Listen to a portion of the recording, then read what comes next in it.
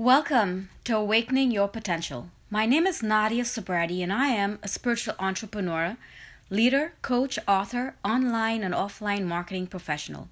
I teach entrepreneurs and home business owners how to use spirituality and law of attraction principles to build a successful business online. I was a medical case manager where I treated patients with HIV, AIDS, and hepatitis C infections. Then funding was cut for public health and I was left without a job. I struggled to find employment, and one day I saw someone who was telling his story on Facebook, and I decided to contact him, and that was how I started my online journey almost 4 years ago. I believe in order to achieve success, your vibration and action has to be in alignment to what you want to manifest. My spiritual journey started 20 years ago when I got into a serious car accident and I crossed over into the spiritual realm. Yes, I had a near-death experience.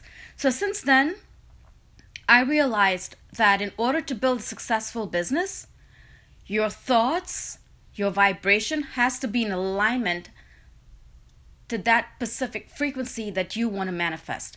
There are many different frequencies, and the minute you have a thought, whether it's good or bad, that's what you're going to attract. So in this podcast, that's what I'm going to be covering. So I just wanted to say thank you very much for joining me, and I will see you tomorrow.